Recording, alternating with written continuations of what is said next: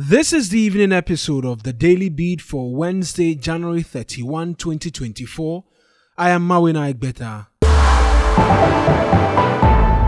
All combustible engine vehicles and motorcycles starting from tomorrow will pay at least 75 cedis as the emissions levy takes effect. The controversial tax is being introduced by the government to reduce carbon emissions. The Electricity Company of Ghana will from tomorrow begin another revenue generation drive. ECG says the latest, dubbed No Free Consumption, will see its officials spread across the country until February 16 to, among many things, collect arrears and disconnect customers for non-payment.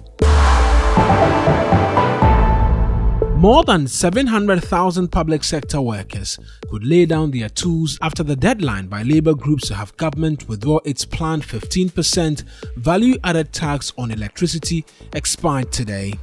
Organised Labour has scheduled a meeting tomorrow, February 1, to decide on their next line of action.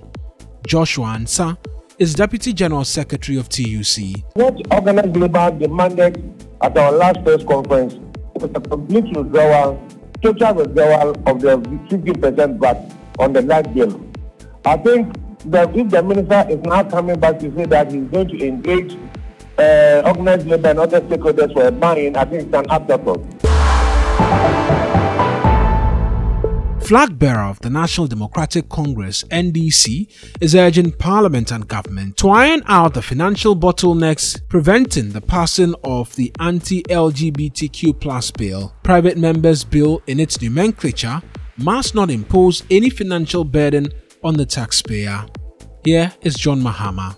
In terms of the idea between Parliament and the executive, omoshe na omokan. Ebia some bill normal it puts a charge on government na then it opens the way for the president to be happy to sign the agreement. And so me personally binging this and I a man is a man, a woman is a woman. Me believe say nipa utimi sorry I say me feel wo me muse me yoba and so yeah wo me be mind me cause sa no my yoba baby. That'll be all for the Daily Beat. I am Mawina Egbeta.